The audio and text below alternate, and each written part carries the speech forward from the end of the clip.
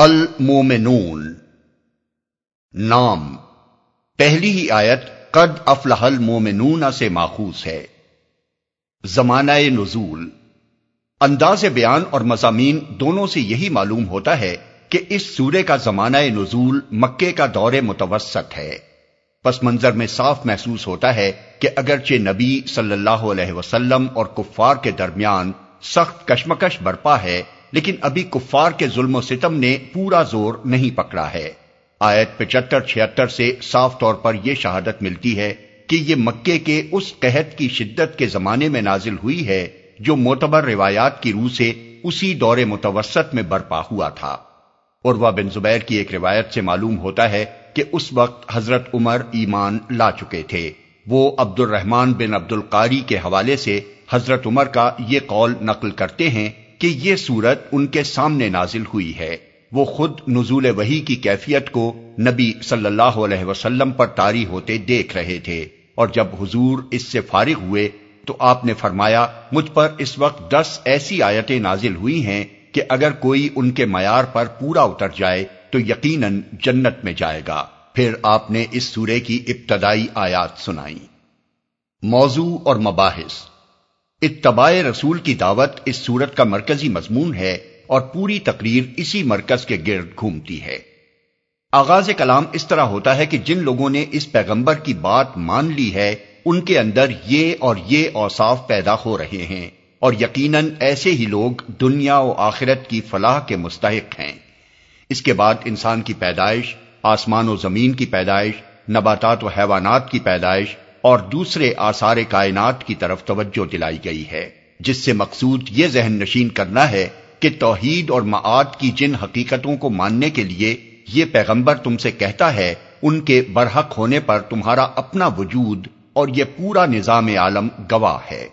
پھر انبیاء علیہم السلام اور ان کی امتوں کے قصے شروع کیے گئے ہیں، جو بظاہر تو قصے ہی نظر آتے ہیں، لیکن دراصل اس پیرائے میں چند باتیں سامعین کو سمجھائی گئی ہیں۔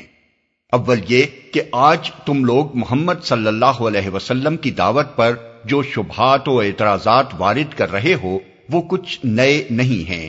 پہلے بھی جو انبیاء دنیا میں آئے تھے جن کو تم خود فرستادہ الہی مانتے ہو، ان سب پر ان کے زمانے کے جاہلوں نے یہی اعتراضات کیے تھے۔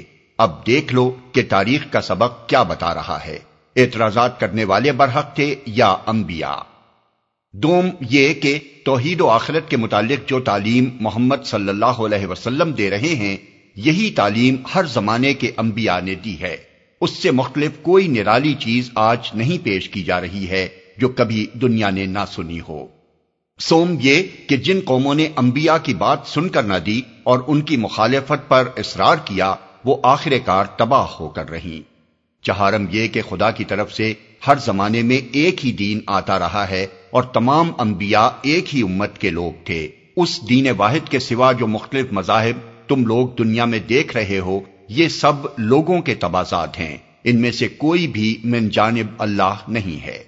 ان قصوں کے بعد لوگوں کو یہ بتایا گیا ہے کہ دنیاوی خوشحالی، مال و دولت، آل و اولاد، حشم و خدم، قوت و اقتدار وہ چیزیں نہیں ہیں جو کسی شخص یا گروہ کے راہ راست پر ہونے کی یقینی علامت ہوں، اور اس بات کی دلیل قرار دی جائیں کہ خدا اس پر مہربان ہے اور اس کا رویہ خدا کو محبوب ہے۔ اسی طرح کسی کا غریب اور خستہ حال ہونا بھی اس بات کا ثبوت نہیں ہے کہ خدا اس سے اور اس کے رویے سے ناراض ہے۔ اصل چیز جس پر خدا کے ہاں محبوب یا مغضوب ہونے کا مدار ہے، وہ آدمی کا ایمان اور اس کی خدا ترسی اور راست بازی ہے۔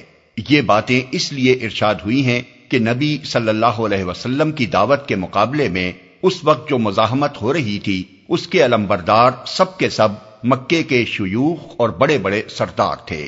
وہ اپنی جگہ خود بھی یہ گھمنڈ رکھتے تھے اور ان کے زیر اثر لوگ بھی اس غلط فہمی میں مبتلا تھے کہ نعمتوں کی بارش جن لوگوں پر ہو رہی ہے اور جو بڑھتے ہی چلے جا رہے ہیں، ان پر ضرور خدا اور دیوتاؤں کا کرم ہے۔